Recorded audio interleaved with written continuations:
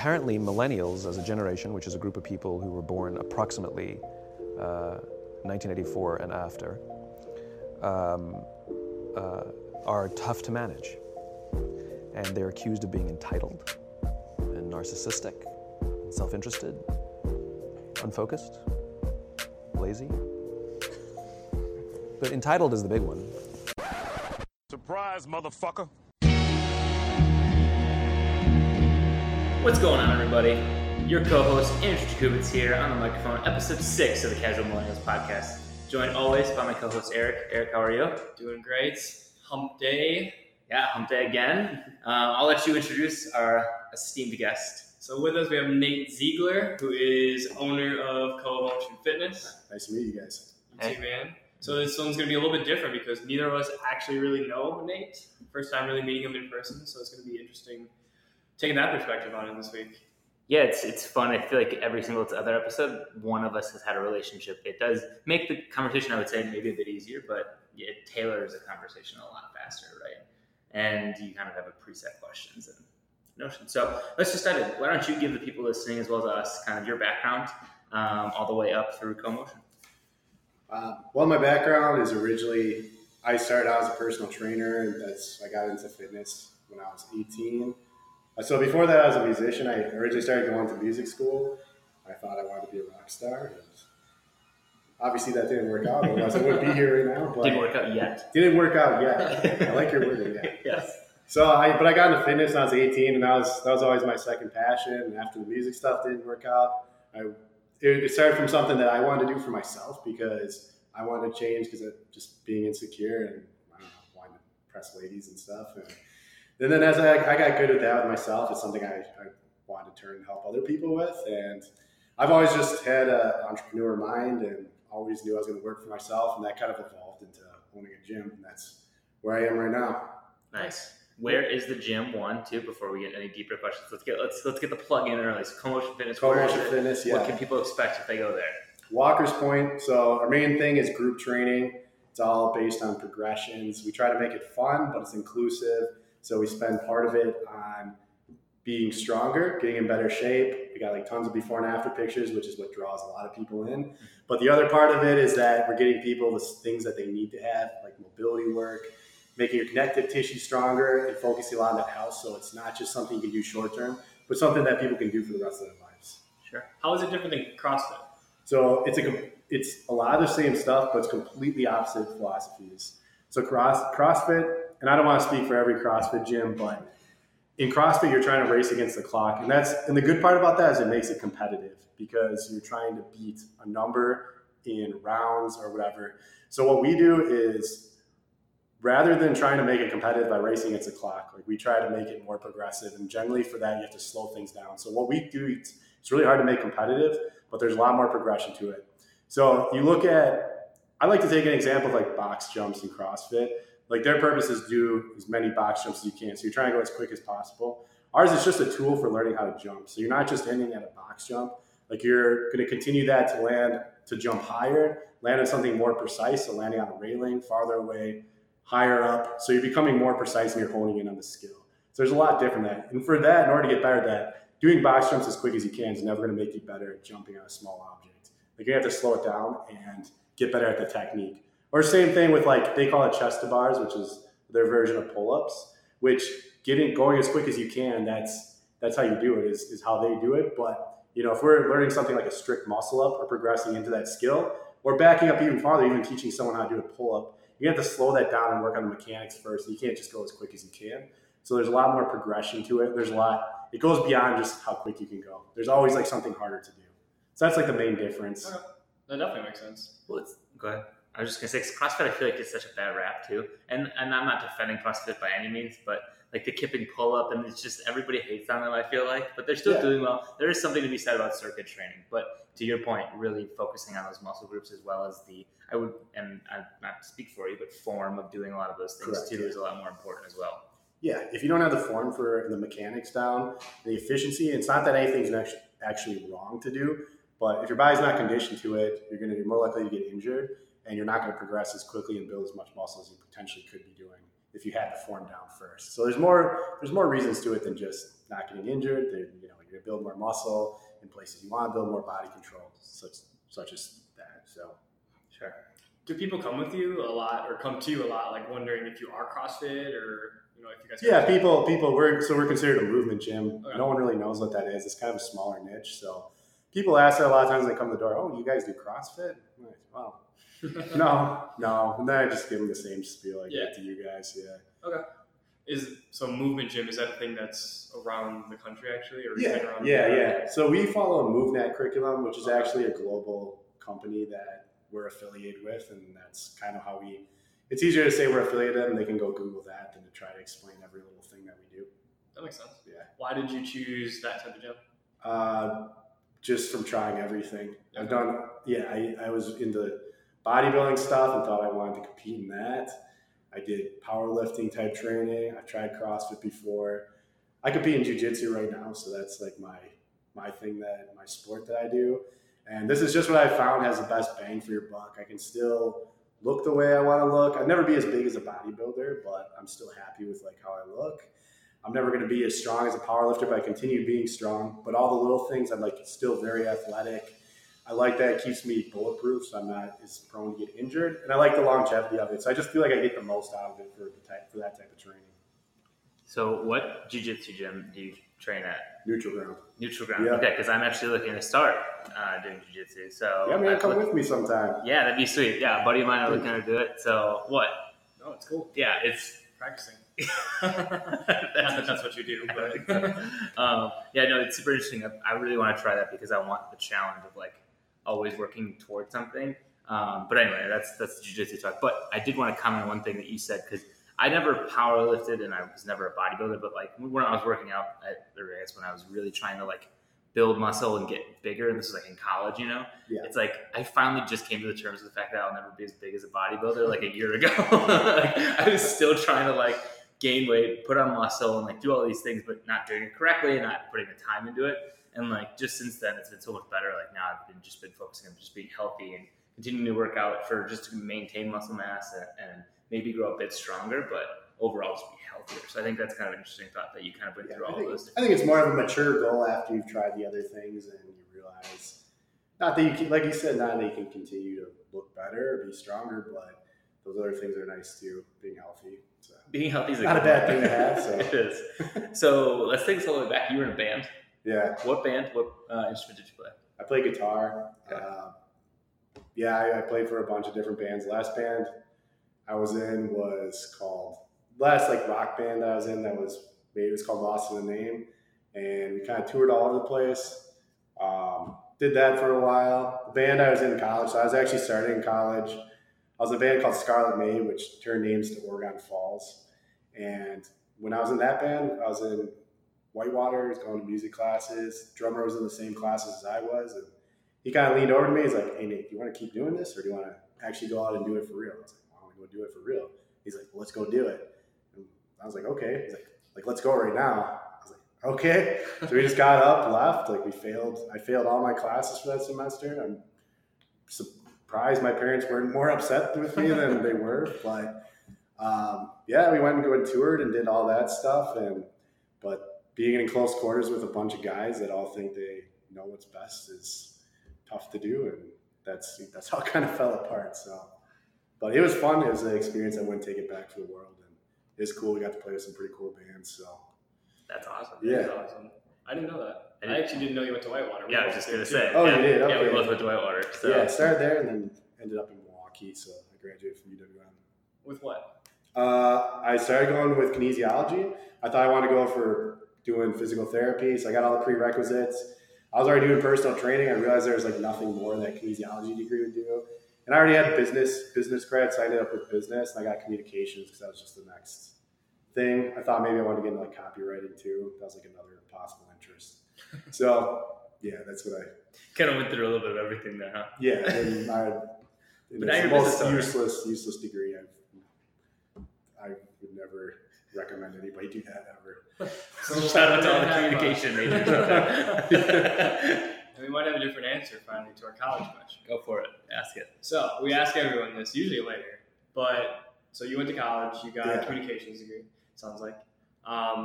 Would you recommend it to people? Do you think it was like a waste? It was the biggest waste of money I've ever spent anything on ever. College in general, or your specific?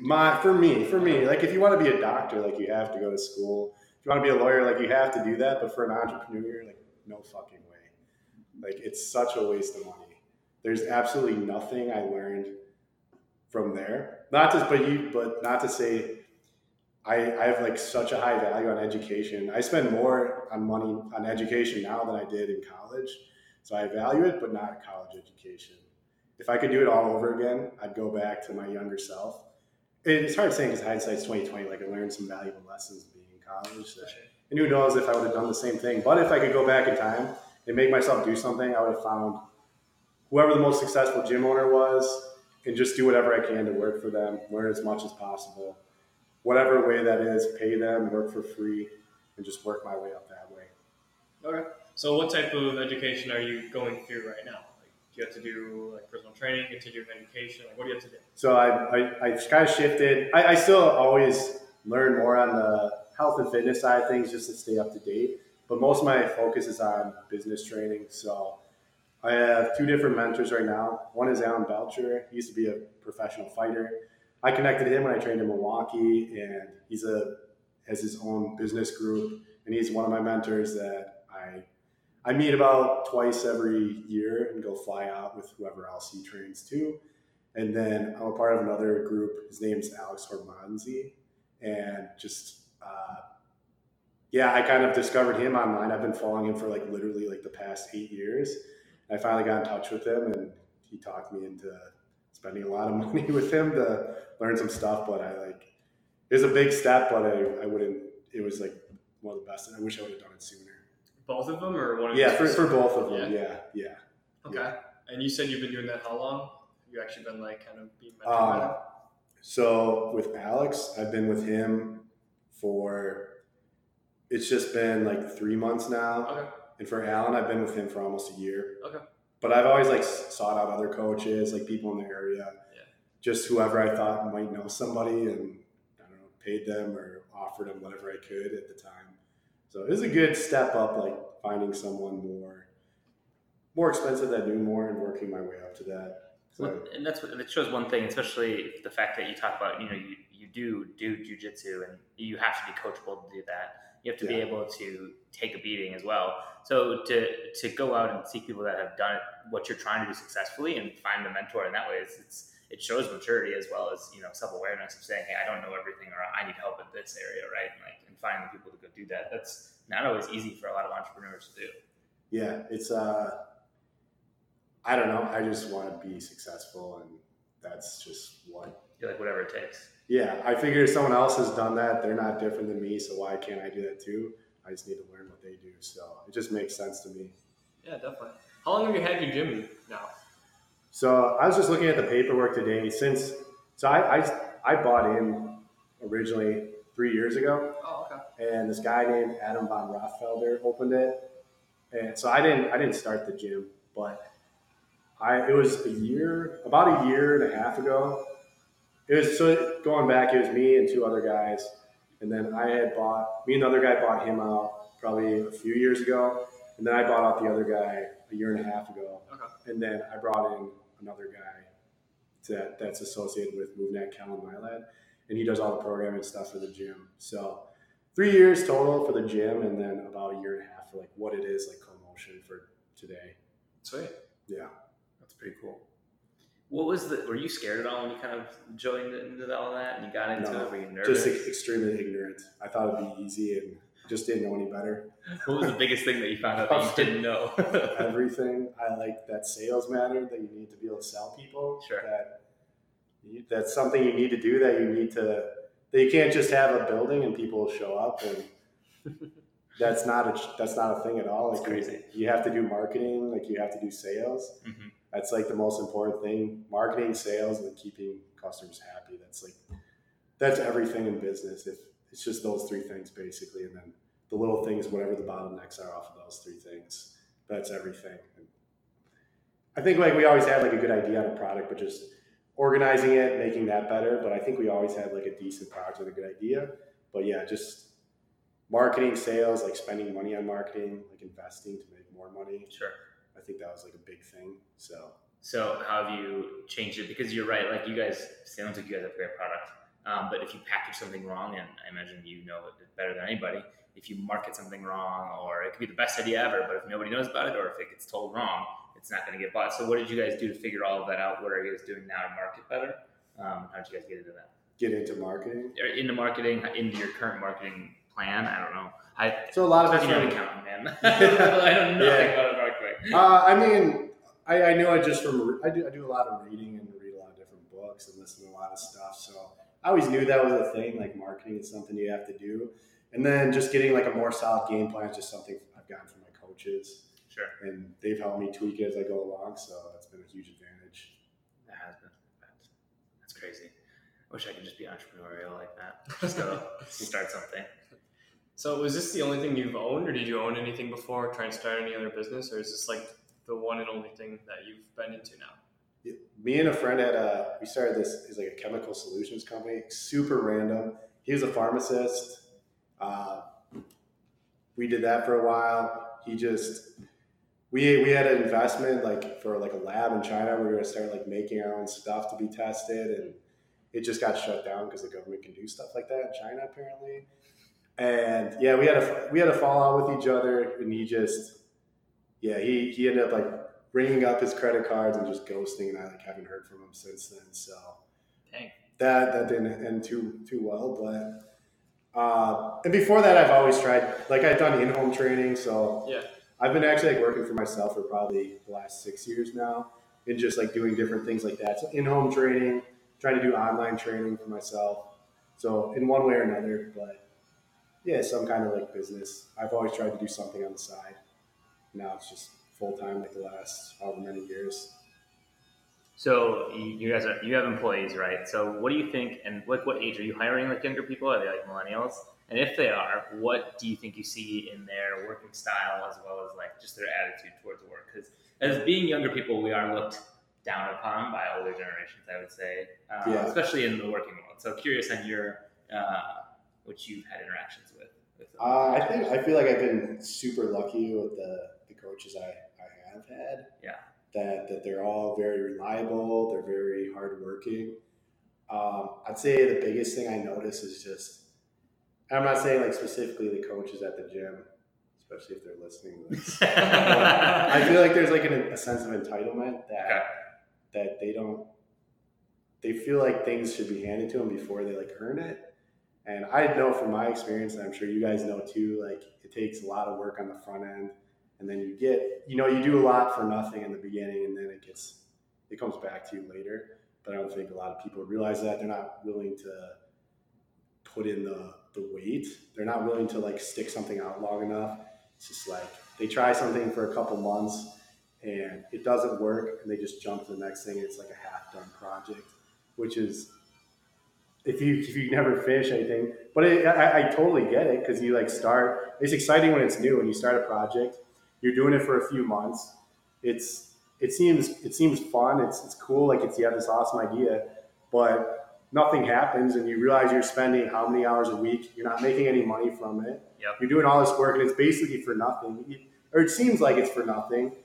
And then you like come up with a new idea, and you're like, no, this isn't for me. Like I'll jump over to this. This is a better idea. Yep. But there's like, I feel like there's like a few phases where you're putting all this work in. It feels like you're not getting anything back. And you just like, if you can like break through that and keep going. And I feel like there's like one more time where then it seems like ridiculous. Like you should definitely quit at this point. And everybody says this.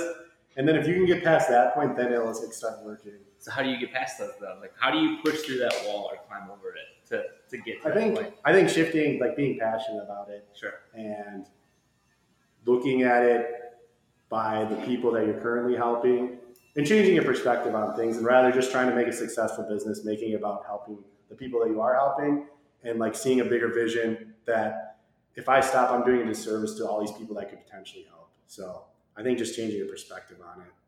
Yeah. Do you see that with your clientele too? Yeah. Yeah, definitely. Do you see it differently with different age groups? With as far as what? Sticking with the gym? Yeah, sticking with the gym, or like the work ethic of a millennial versus, baby boomer, whoever. Um, Is that something that you tell really straightforward, or is that not so much? Yeah, I mean, I feel like I've noticed that across the board with millennials in general, that they're just always looking for something better. But I think that's a trait not just in millennials too. In the fitness world, I feel like people just coming in to work out, they're always like looking for something different. That it's like easy, they're not getting the results they want right away, or something's not happening. It's like shiny objects that are, they're jumping to the next thing, and they think there's some secret magic pill out there that's going to help them, and it's not the case. It's just same as everything else. Yeah. Being consistent, sticking with it, and putting in hard work. How do you get those people to stay with you personally, like at your gym? Just like making it fun. Yeah. Try to make it enjoyable. I think try to make the workouts so they're still doing something. They're still doing what they're supposed to, but trying to make it interesting so it's actually enjoyable. I think just like the community of people, like that part, it's cool, like seeing everybody like make friends, like knowing that no one judges you when you come in. And I've gotten like so many compliments from people saying that everyone's been so welcoming when they come in, and that they feel like it just makes it fun. Like you're hanging out with a group of friends and they're all doing the same thing you're trying to do. And I think that helps you stick with it. I'm sure just like, like doing like a project like this together, it's better doing it with somebody where it kind of makes it fun as opposed to just doing it by yourself. For sure. I definitely had, I think it was especially this weekend too, like with this podcast, kind of almost like I almost kind of hit that wall where I was kind of like, it's been a long week. It was super busy all week. I had some family things go down, and it was like, all right, now it's like Wednesday night, I gotta come here, and I'm like, maybe I shouldn't. Like, I could say I'm tired, blah, blah, blah, but I'm like, that's not the point. That's not why I got into this. It's like, you really kind of got to remember why you started it. And like, we talked before the podcast, and I was kind of explaining it, and even that was just kind of like reminding myself of like why I did reach out to you, why I had this idea. And I think that truly is how you kind of continue through those, because it is hard. Like, it's hard to keep doing something when you're not getting any like visible return out of it, especially when you think about working out, because it's such a gradual process of getting fit, if you will, of losing weight, of gaining muscle. It all takes time, and you don't see it in the mirror until like a year later, Yeah, I think part of it's just enjoying it too. If you enjoy it and you would do it even if you don't make money from it, then it makes it a lot easier too. That's true. It's hard when you're not making money. I'll tell you that. I mean, making money is fun too. It makes it even more enjoyable, but if you can enjoy it without that, then that'll help you too. Sure. Definitely. So you're talking about how your gym has like an awesome community. Yeah. Like 2 questions for that. 1, how did you get that community? And 2, well, actually, let's just ask that first. How did you get that community to where it is now?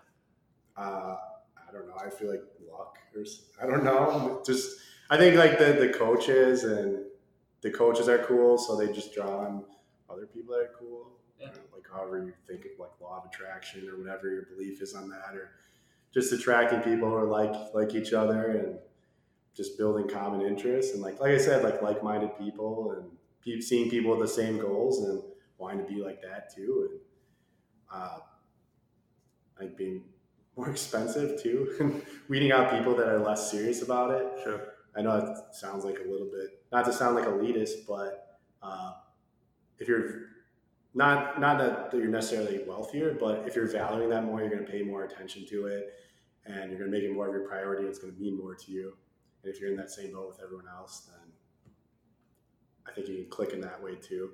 Definitely. That you have that same priority. And to that point, and to take that maybe even more macro of like, you can go join Planet Fitness for $10 a month if like you don't want to spend money, but you want to still go to a gym.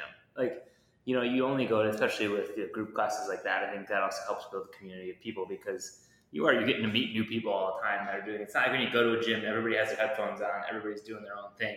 And it's kind of awkward, like even if you need a spot to just go up and ask somebody, like, hey man, can you stand behind me with your nuts in my face while I push this bar up and down? Like it's maybe not the easiest thing, especially for newcomers to fitness, right? Yeah, for sure. Definitely. So then part 2 of that question, have you ever had a problem where you had someone who like didn't fit into the community, where they made things like worse, like to the point where you've ever had to kick them out? I've always been terrified of that happening, and it hasn't. Really?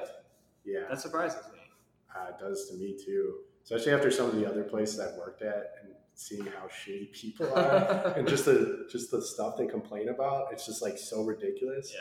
Like the things like I couldn't even like make up the things that they complain about. I'm like, oh man, I don't know how I could handle this, like having people like that. And it's literally never ever been a problem of somebody not not fitting in or being cool. I don't know. That's awesome. Yeah. So do you have like a vetting process for new people, like, or do you just kind of like let anyone in as long as they kind of? Well, you know, the way we've been doing it is they come in and try out a session, and I usually run them through a list of questions, basically figure out like what their goals are, what their priorities are, and figuring out like if this is important to you, like where they're at with things. And I don't know if it's just like the way I question things, it kind of like brings their values to the surface, and maybe that helps them see if they're like a good fit or not for the gym. And then like just trying the experience too, and like seeing if it's something that they're part of. And I think that having them try it out and then going over everything with them and figuring out what their values are, I think part of that help people figure out whether or not, and just naturally, if they're not a good fit for it, then they don't do it. So It's probably smart. You don't want to spend money on something you're not super into, or maybe you don't think is right for you. I was quite curious on how you've dealt with interviewing people you're hiring, and how you've kind of grown into that as you've been a business owner, whether it's coaches, the front desk person, I'm not sure if you have one, but kind of just going through that. What do you look for in a candidate that you're hiring, and what have you seen and what have you done so far? Man, that's the other thing that terrifies me, is hiring the wrong person too. And I'm super slow hiring people, and I give super vague answers when they're, so when do you think like we could start on board? I'm like, I don't know. How long are you gonna stick around for until I can get a feel for you and see if you're cool or not? It's a mix between like having the basic prerequisites, and but everyone that's worked there, it's just like people that have somehow like just stuck it out. Like my desk lady I have now, she's just the best person to have. Like she's like the warmest, loudest, most welcoming person to have, and she like says hi to everybody when they walk in. She's like perfect for the job, and she's just been around for like the last year or so. And when the opportunity came up, I'm like, yeah, you're perfect for it. And like with some of the coaches, we usually do like internship, and just having them work, like I think we do 50 hours now that they have to go through, and have like the certifications and stuff. And again, I think it's just like naturally like filters out people that you don't want to be there, and people that start clicking with the other coaches and the community and the members. They're the ones that generally stick around anyways. And then it's just like a matter of time till they're caught up skill wise. But I try to look for personality first, and people that are just like good, genuine people, and people that care more about serving other people than themselves necessarily. And then from there, I feel like it's just a matter of time then before I feel like you can, as long as they're coachable, you can bring them up to speed and get them to where we want to be. Just as long as they're okay not knowing how long, because I don't know either. You know? That's true. Oh, that's cool. And you said it's luck that you have such an awesome community. And I think you're being like a little too humble. It sounds like you put awesome like kind of processes into play that make it so the people that you're hiring are great. The people that come through are making sure that they're going to fit with who you are and your morals as a person in your gym. Sounds like you're kind of just killing it in that aspect. Not only that, but tone at the top. It all starts with you anyway. Yeah. Definitely. Well, thanks for calling it a process. That's a compliment. Trying to get to that point where it's actually on paper like that. All you have to do is write it down, and it's a process. Trust me. That's true. Audited processes and controls. All it needs to do is be written down. I have my desk lady just to transcribe this conversation and put that in the handbook. Done. Bind it. What are the certifications that like your coaches? What do they have to get in order to be a coach? Everyone just needs a basic personal training certifications. There's like some very recognized basic ones. Do they actually need it? Like, do I? Like, no. If you didn't require it, would they actually need it to like legally do it? No. Okay, so you're just like thinking. I think there's like some. I think if to like protect themselves, there's like some insurance parts of things that helps keep them protected. But it's more about what they know. It's just like a filtering process, just the bare minimum of what you should know. But technically, it's just knowing it. They don't necessarily need to have that. It's just, it's not like a legal thing. Definitely. Do you do that like as an onboarding process during their internship, or do you usually hire people that already have it? Or I try to hire people that have it, just if I don't know them. But if I know them and I know what they're capable of, that's the most important thing. Is just what they can actually do more so than what they have on paper. But it's nice to know if they have that background. It's hard to know what people know without knowing them. So if you know they know the bare minimum, then that helps figure out a lot off the bat. And it's just kind of figure out the specialties part of things, so it makes things a little quicker. Yeah, I mean, that's what I feel like, and I feel like I've heard from a lot of people that hire, is it's like you just look for the right person.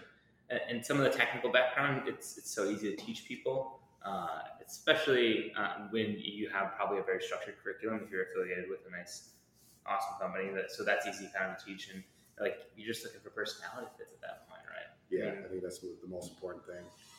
Yeah, so I wanted to switch the conversation over to your diet as well as recommended nutrition that you guys give out. So I don't know if you guys give out recommended nutrition, and if you do, what is it? If not, what do you kind of focus on mainly in your own life?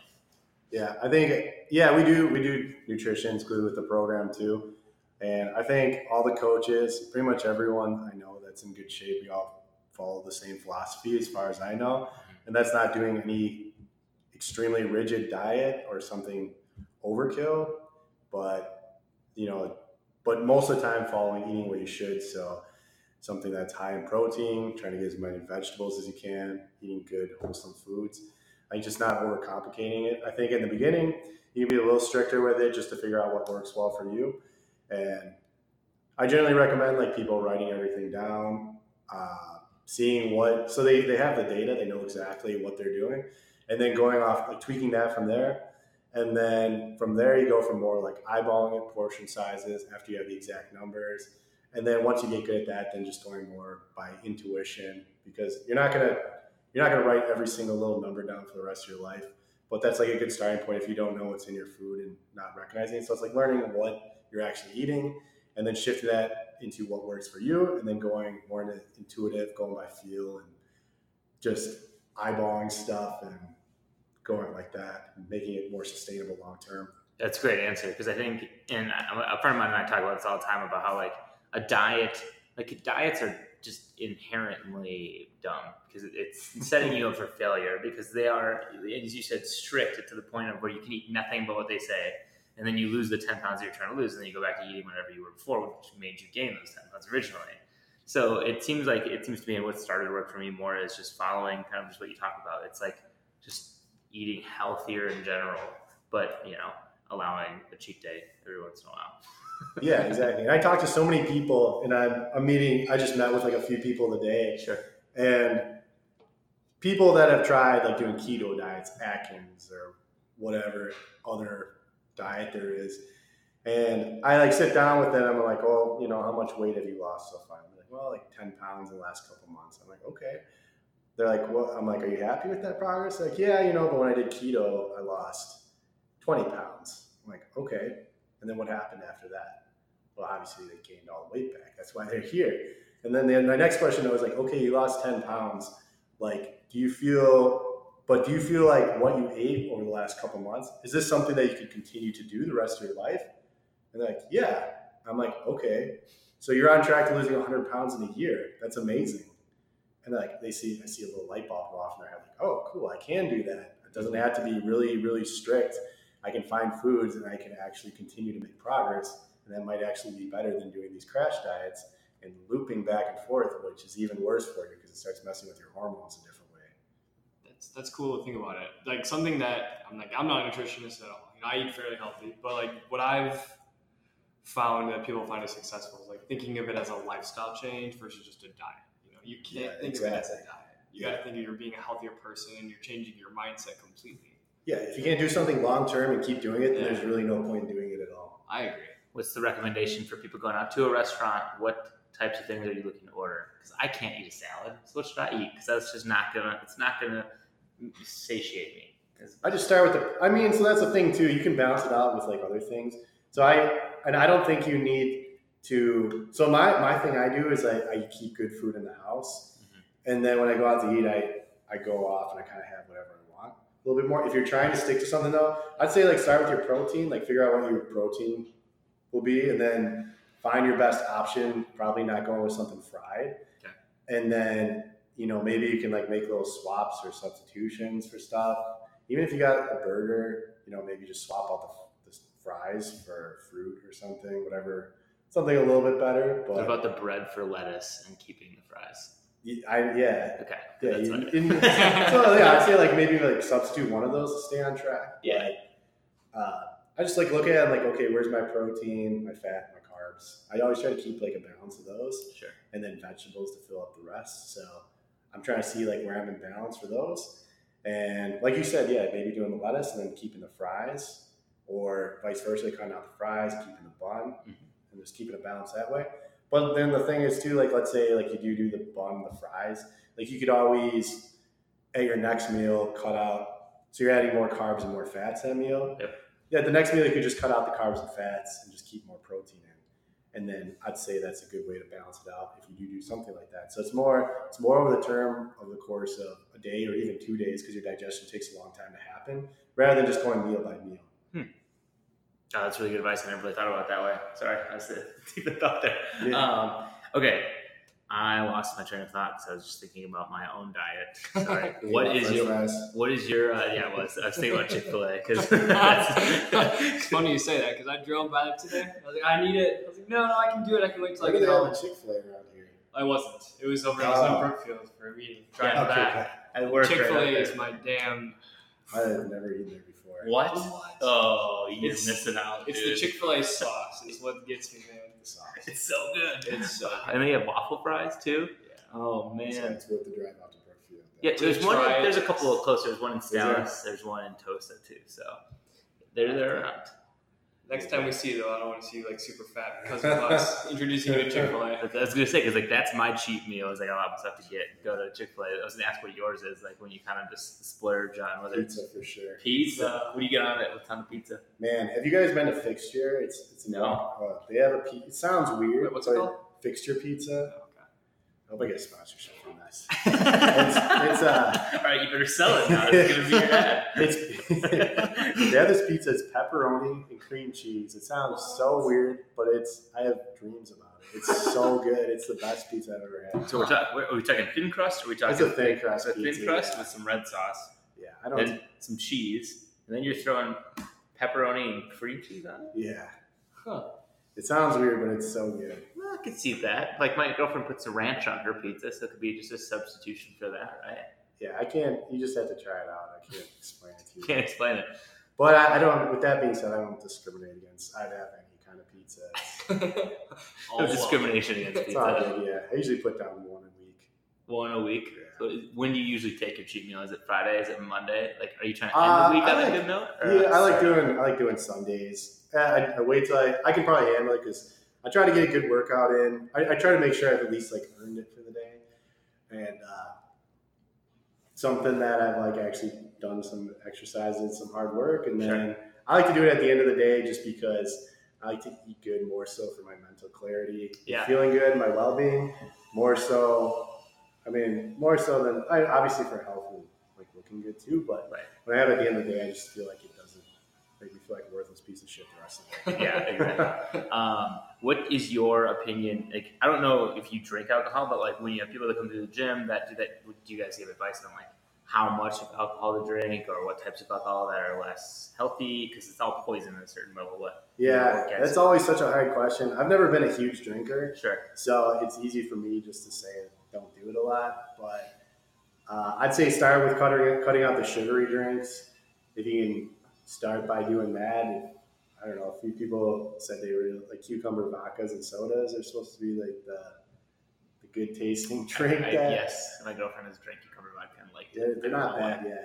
So cutting out the sugary drinks, I'd say, and then at that you just know that the more the worse for you. There's not really, I don't think like one is going to kill you, but yeah, I don't know. The more the worse. There's not really like a guideline. I think it's just reduce it as much as you can, and I think like once you start getting to the point where you're hungover, you're obviously throwing off your nitrogen balance and you're throwing off you're dehydrated, which obviously is bad and probably the most underrated thing in fitness is just staying hydrated. So yeah, it's tough one. That's a tough one, especially, I mean, that's like probably the biggest issue for most people too, is just drinking a lot. Well, especially in their 20s, because you come out of college and you're partying all the time and doing all of that, and then you're trying to be healthy at the same time, and those two just don't go hand in hand. Yeah, I get it. Well, the problem was we didn't have White Claw in school. That wasn't around yet. I get the worst hangovers from those. What? I drank 3 one night and I woke up with the worst headache. I don't want to drink one anymore because I'm like, it's just, I think it's all the sugar in it. And I think it's also because it's like, it's not vodka, it's grain alcohol. Yeah. But Four Loko came out with one today, a hard seltzer that's 14% alcohol by volume. That's so crazy. Let's go. So does PBR, which is 8%. Oh, God. So did Natty Light. Yeah. Oh, the train is just continuing. Oh, God. Anyway. But anyway. Sorry. So I have a couple questions just about like you personally. Like, how often do you work out? Are you in there every single day? I train jiu-jitsu probably. I try to aim for 3 times a week. Okay. So at least 2 to 3 times a week I train jiu-jitsu. And yeah, I probably work out pretty much every day doing something. I get sidetracked really easily, especially when I'm there. I've actually debated getting another gym membership just so I'm not as distracted. But I usually do something every day, even if it's just mobility work or just something to keep the ball rolling and not backtracking at anything. Yeah. So. Do you have, I don't want to say, like kind of like sister gyms or people that you collaborate with a lot? Not really. No? I kind of just focus on my own thing, and other than neutral ground, because I go there and train there for jiu-jitsu. But yeah. Do you have anyone that works out with you at CoMotion that also does jiu-jitsu with you? There's some members there. Yeah, there's some members there that do both. That's cool. Yeah, and they've noticed a big impact off of it, and yeah, I think most of the people that train jiu-jitsu. There's a few that do it for increasing endurance and strength and flexibility.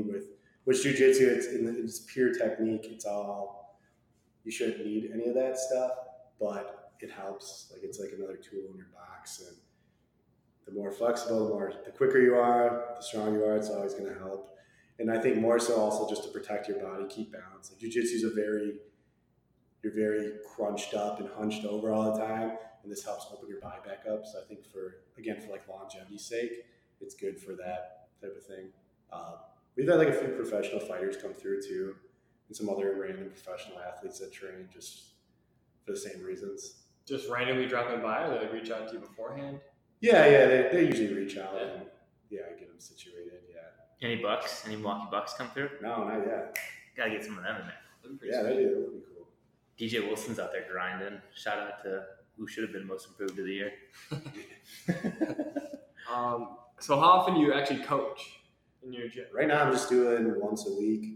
I still got a few, so I usually do Friday nights, which is like, I feel like everyone's in a good mood because it's Friday, so that's a fun class to do. I'll fill in where I need to, and I still have a few personal training clients.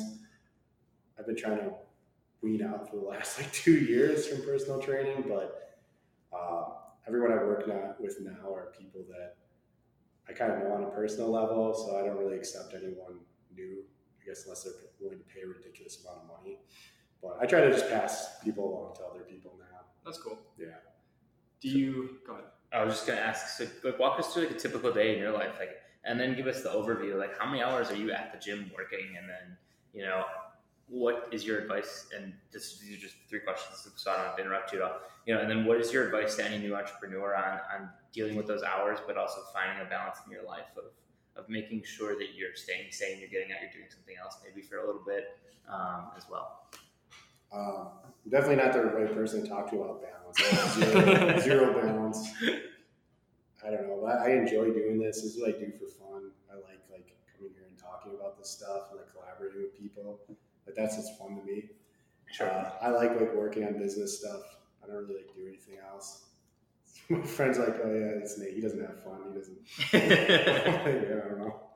So as far as that goes, I know every podcast book, whatever, says wake up early. I haven't gotten a handle on that part of things quite yet. So when's the alarm going off? I don't wake up to an alarm usually. I think a good schedule for me would be midnight to 8. I try doing this new thing where I leave my blinds open so the light wakes me up, so I don't sleep in too late now. But I'm having trouble with that. Trying to work third shift I'm right now. I'm a little slow moving in the morning, but I usually get up. I read. I try to do the educational stuff where I'm not moving around a lot. an ideal morning if I can go for a walk or something. I usually try to walk. I don't keep coffee in my house or tea, so I try to force myself to walk to go get it now, which I feel like is a good trick just to get moving. I think it's good for you to do some kind of exercise right away. I kind of enjoy it too, and then usually doing some kind of reading, some kind of educational work, and then getting a game plan for the day, figuring out what the most important thing is I need to do to move the needle forward a little bit, and just trying to focus on that one thing and prioritizing that over everything else, and just trying to make sure I get that done before the end of the day. And then all that's filled in between with just general bullshit stuff that I need to like hire out for. That's cool. So was it hard for you to actually like push off your coaching, kind of like delegating to other trainers, actually hiring? Did you have a hard time doing that when you first did? Yeah, mainly just for the money side of things. I made pretty decent money doing personal training, so it's hard to push that off and say no to people because I know it's not the most important thing I could be doing, and I know in the future not getting the immediate wealth from it, I guess, will create more wealth in the future.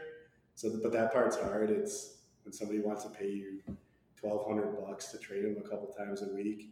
It's hard to say no. That it's easy money, more or less, for me to do. But I know that like those few hours I could be doing something else that'll create more wealth in the future. So, and like I like helping people too. I like seeing people through to it. So I enjoy that part too. And just like when it's people I know and I know I could help them, that part's hard too. But I trust my coaches, and I try to tell them, I'm like, listen, like you can get the same results with them as you do with me. So they're going to be cheaper, so just go with them. Mm-hmm. So, but yeah, I'd say like just like passing on the pay thing.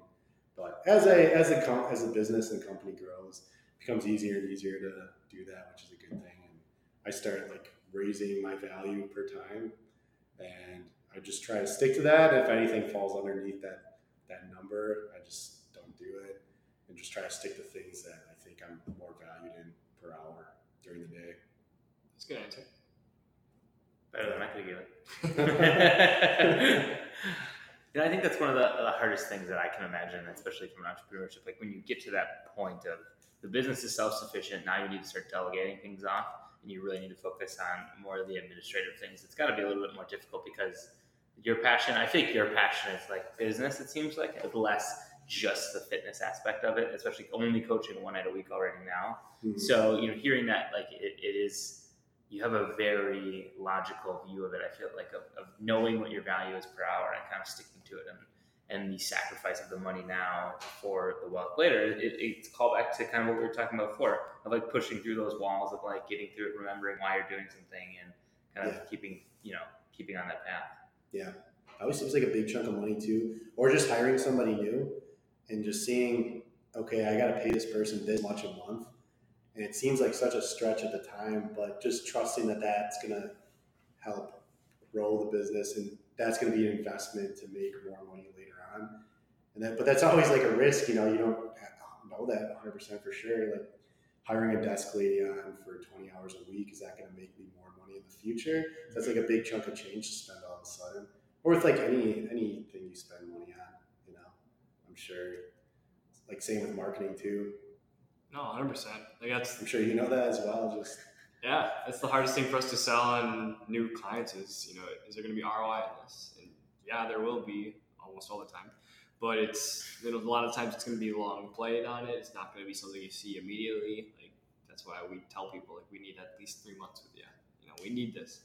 So how do you handle that decision making then? Because you're right, it's a calculated risk, but it's a risk at the same time, and there is an upfront cost that comes with it with non-guaranteed outcomes. So what are the things you look for in the decisions that you make like that, like hiring somebody new or deciding to go with a marketing firm or whatever? That's when it's nice having a coach, because I can just ask them what should I do. Sure. Just tell me, and then I try to look at it as I try to see it now as how many new members do I need coming in to cover this cost? Mm-hmm. So I look at it as, instead of a dollar amount, a member amount. Sure. I'm like, okay, this person coming in, this is going to be worth 10 members. Is this person going to help me get and retain 10 members? If I say, yeah, I'm like, well, that makes sense then. And if they help me get more than that, then that's profit. So Right. it's just, but yeah, like the hard questions, just ask my coach and just trust them and try to take my emotions out of it. That's cool. Yeah. How many employees do you have right now? I think there's 12 of us at the Holy gym. shit. I didn't realize there was that many. Yeah. That's impressive. Yeah. But most of them full-time, or part-time, sorry. Still. Yeah, that's awesome. Yeah. Are most of them coaches? Yeah, there's 3 yoga teachers.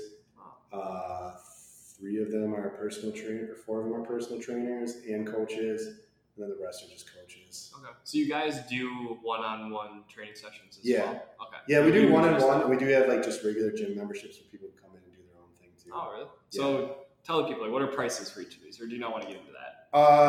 Yeah, it really depends on the program and stuff like that. So we have it's like a pretty broad subject. You could spend a little bit of money or a ton of money. It just depends what your goal is and what you're looking to get out of it, what the time you're investing into it. So it depends on that. As soon as I asked, I was like, that's probably a more complicated question. Yeah. Then it's $52 a month. Yeah, for sure. So what's the future for CoMotion? Like, do you guys have a plan? Like, do you want to expand the gym? Like, it's pretty big already. Like, what do you have in the future? Yeah, probably to just keep growing it, expand. I'd like to get more locations. Would you? Where would you go next? I was thinking either Mequon area or maybe Brookfield area. Okay. Go where the money is. Or Chick-fil-A, right? Yeah, Chick-fil-A. Yeah, it's cool like the spot we have now, but it is a lot of like people our age, and that means like people changing jobs and moving. It'd be nice to be in like an established community where people don't move away all the time. That's a good point. Yeah, I didn't even really think about that because like if you look at the suburbs, everybody's rooted down there, and you'll get long-term clientele there, right? Yeah, and I think it'd be cool marketing to a little bit older demographic too. Sure. And the people, we do have some older people, I guess, at the gym, and they're really like the ones that benefit the most because they need this stuff.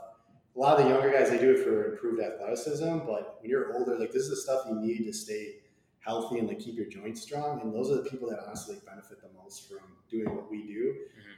But I think like shifting the marketing away from just showing like we can teach you how to do this tricky stuff, like all the cool looking stuff, and more this is what you need just to play with your kids or work in your garden, or the more practical. Yeah, or literally just sit down and get up. Exactly. Yeah, just getting off the ground. That's like there's a 75-year-old lady that I'm working with right now, and she can get up off the ground without using her hands. Dang. And she's like, none of my friends can do this. I can whoop their ass. That's awesome. That's your marketing right there. I'd like to film that and have a testimonial. Let's do this. Yeah. Just a video of her saying, I could kick my friend's ass is perfect. That's prime time right there. That's funny. Have you thought about franchising it, or are you looking to just open up your own separate location? I don't know. I haven't thought that far in advance. Whatever growth, I guess. But definitely continue to expand somehow. So maybe. Who knows? And then my other question was going to be, have you thought about creating your own curriculum outside of the affiliate that you have? Or do you kind of like having that kind of pre-built program all set up, ready to kind of go? So that's why I brought on Kellen, because he does all the curriculum for everything. Sure. He's the fitness guru and things. Like I've definitely been doing this a long time, but he's the smart one with that kind of stuff. He's trained all over the world. He's trained with everybody. He's like a freak of nature when it comes to like what he can do. He's capable of. He can do one-arm handstands. He's just this is his life. He lives and breathes this stuff. He does this all day, every day. It's just he trains like this, and he knows more than anybody I know. So I wouldn't ever try doing it when I have someone at my that I can utilize to do this for me, and that I'm teamed up with. That's why we make such a good, couple. What's a great couple? A dynamic duo, a good business partner to have. Yeah. So I just keep using him because I don't think I could ever do anything better than he can. So there you go. Answers that question. I think that's something that's a recurring theme I feel like we found in this podcast with the first 6 episodes is like understanding and being self-aware to your strengths and your weaknesses, right? and trying to manage your weaknesses by either bringing on people that can help and take over those portions of the things, or learning it better yourself and really focusing and strengthening your weaknesses. Yeah, I think that was like a big realization for me, that I was always self-conscious about being stupid or dumb, but now I don't care. I just need to find someone that's smarter than me and convince them to work for me. So I don't care. I don't have pride. Like, I just need to have you on my team and I'm good to go. Yeah, definitely. Yeah. I love that. All right. Anything else? No, do you have anything else? No? No. You have any questions for us? This is your time. It's a conversation. We don't want to take it all. Any questions for us? I mean, I'm interested in the marketing, like what you're, I don't know if you want to get into that stuff, but like your clients and stuff, or is that? Well, what about them? Like, what kind of people do you like working with? Like, what have you seen working well? Yeah, I mean, for us, like personally, we work with health and wellness industry, like smaller businesses. That's our like bread and butter. Things like kind of Jakubs was just saying that work really well are finding people like your older, woman who's 75, who's on the ground, and she's a prime example of the other type of clientele that you could have. Mm-hmm. It's just what we do best is finding people who already have an awesome gym space, are great at what they do, whatever they're doing, and are killing it online already, and just like telling their story online, helping them tell that story. That's where we've found that success. It's so easy to show off a space, or like people don't realize how cool some of the stuff they're doing is. Like we just started working, for example, with a printing company, and they have this industrial sized printer that cuts like thousands of sheets of paper. And we're taking video of this shit and just like slowing it down, making it like incredibly satisfying, like one of the satisfying videos. Yes, I was just gonna comment that. That's what it would be. Yeah. No, for sure. And that's like what we're doing, is just taking a lot of stuff, and they saw us doing this. Like, what are you doing? Why are you taking a video of this? But it's that kind of stuff that gets the best outreach to new people, and it's just a lot of what we do well and what we find works is content. Just making original content, and I see that you do that really well already. Yeah. So another question, I thought about this earlier for you too, is you said it's the same for me, like convincing someone that spending a lot of money with us is a good investment, good return. How do you talk people into doing that?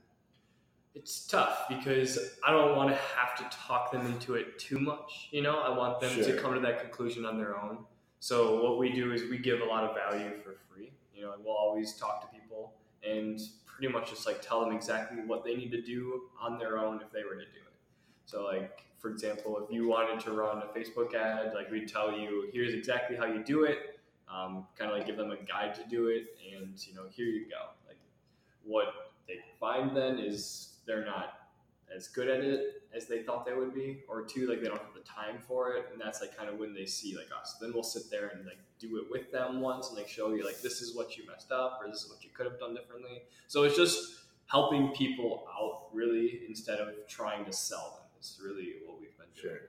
Yeah, I think like for me too, like just shifting my whole attitude and just giving as much as possible, helping as much as possible, and not trying to necessarily sell anybody. Social media or whatnot, that's been the best way to get more people to come back through.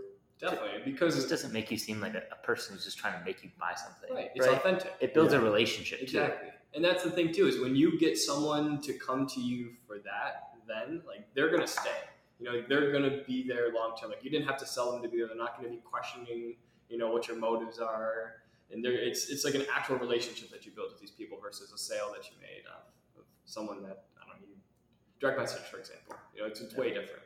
Sure. And there's time for sales, like you said. Like a really big part of a business is sales, but there's a time for it, and there's a time to be authentic, genuine, and helpful, in my opinion. Yeah. And I don't think that I know all of the answers either. I'm young in my business. Like I've only had this 2.5 years now, so we're pretty much the same space as where we are with our businesses. But that's what like we found has worked really well for us. Cool. I have another question for you guys. I'm just going to turn this into my own podcast. Yeah, I love it. This is great. So from the people you've talked to in the past, like doing these, like what are the biggest things you guys have learned? It's a good question. It's a great question. I loved when we had your boss's boss on, and he was talking just about like hierarchy in the workplace, just saying that. So he was like borderline millennial, like just over a millennial. Well, I don't know how exactly old he was. I don't know. Yeah. But anyway, he was talking about like how he like kind of the type of workforce that he grew up in, kind of like trading, like in finance. They didn't have like a lot of hierarchy. Everything was really flat, and he thought that just made the camaraderie of a team and just the like mutual respect on a team like just so much better. I thought that was really cool, just versus having like you report to you and you have to talk to you to get to you and all this stuff. That was like one of my favorite parts on this podcast so far. I don't think I've learned like one particular thing. Yeah. I think I've learned just a lot more of like how many different awesome people, like when we had Jocelyn on, like I didn't even know there was a theater in Racine, much less a theater guild that she like runs marketing for. So like that was kind of eye-opening to hear a lot about how that has been around forever and has been a big thing. But I grew up in Wauwatosa, not too far away. I'd never heard of it. And that's kind of what I think I've taken away. If you're talking more tactical things, I think some of the bigger things that we talked about tonight, like powering through those times when you don't want to keep working or getting over when you stumble with those issues, because it's one of those things that I found that I've struggled with a lot, especially when I was doing my podcast for my Bucks podcast for 2 years. I've never tried to run ads, and I don't have enough listeners to even really make it worth anybody's time, really. But I have enough where I still feel confident and keep going. I have a nice little community that listen to it. And this summer was it was a debate on whether I was going to keep doing it or I was going to stop doing it. I've actually decided to keep doing it, and I've signed an agreement to become part of a media group to help sell ads and help grow, because it was part of like the same reason I brought you on was I was not good at marketing. I don't have time to put content out. I don't have time. I have a full-time job outside of this, and not that you don't. I don't want that to mean at all. But your full-time job is putting out content, so that was helpful. So it was really finding the yin to my yang, I guess you could say, and learning how other people have done that is helpful and eye-opening too. Cool. Yeah, and what you said too, like how everyone that we've brought on now is just awesome. Like so many awesome people out there doing another thing I realized is how many different things people are doing. Like you have a job, 9 to 5, but you have now 2 podcasts that you do and a shit ton of other stuff you do. And there's so many people else out there like that. They just don't do one thing. And especially as business owners, I've found like they almost never have just one stream of income. And it's cool how awesome everyone is. And I'm just gonna bring like even you, like it's crazy. Like you were in a rock band, like you kind of dropped out of college and went and toured. Like that's wild. And now you are a successful business owner.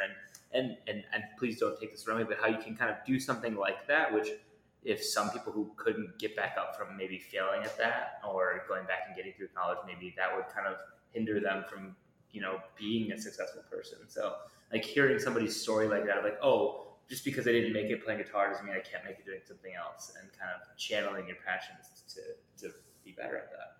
Yeah, I think my parents were pretty worried for a while because this is getting into my late 20s and not having an established job still. But I'm lucky that they've been super supportive and just trusting that I kind of knew what I was doing, or you were gonna figure it out. That I was gonna figure it out one way or another. That's pretty cool. Oh man. Well, I think that was a great podcast. Why don't we time for plugs? Where can the people find CoMotion Fitness on social media? And if they want to sign up or learn more, where can they go? So Instagram, I think Instagram and both Facebook are CoMotion_fit. Okay. My personal Instagram is Nate_Ziegler. And why don't you spell that quick? Nate, Nate, and _ Ziegler. And we have CoMotionFit.com. I'm sure if you Google us, you'll find it. CoMotion Fitness. All right. Covers the basics. You can find me at Jakubs, at JAKUBICZ on Twitter, Instagram, LinkedIn, Facebook, Andrew Jakubs. Connect with me. I say it every time. Let's chat. Let's meet new people. Eric, all right. Come on, we're going to get this right this time. You're going to know your own social media handle. It's been a struggle for me to say it right. Here we go. Eric, ERIC _ HESS. That's Hess. And then there's a 22. Boom. Nailed it. Chris Middleton's number. Gotta love it. And then you can find the Casual Millennials podcast on every social platform. LinkedIn, Instagram, Facebook. Follow us, enjoy our content, and interact with us. We'd love to hear your thoughts on each episode or the piece of content that we put out. This is supposed to be a conversational and a thought-provoking podcast, so we hope it was. We hope you enjoyed it, and we hope to see you for the next episode. Cheers.